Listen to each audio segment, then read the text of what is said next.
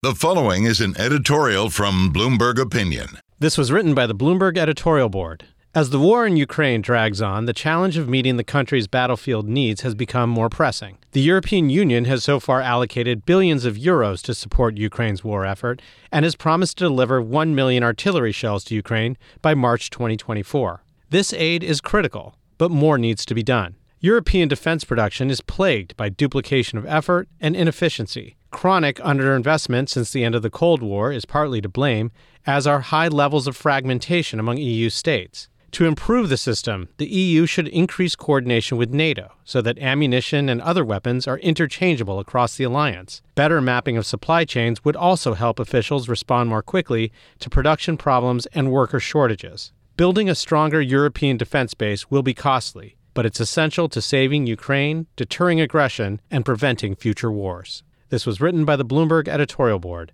For more Bloomberg Opinion, go to bloomberg.com/opinion or OPIN Go on the Bloomberg terminal. This has been Bloomberg Opinion.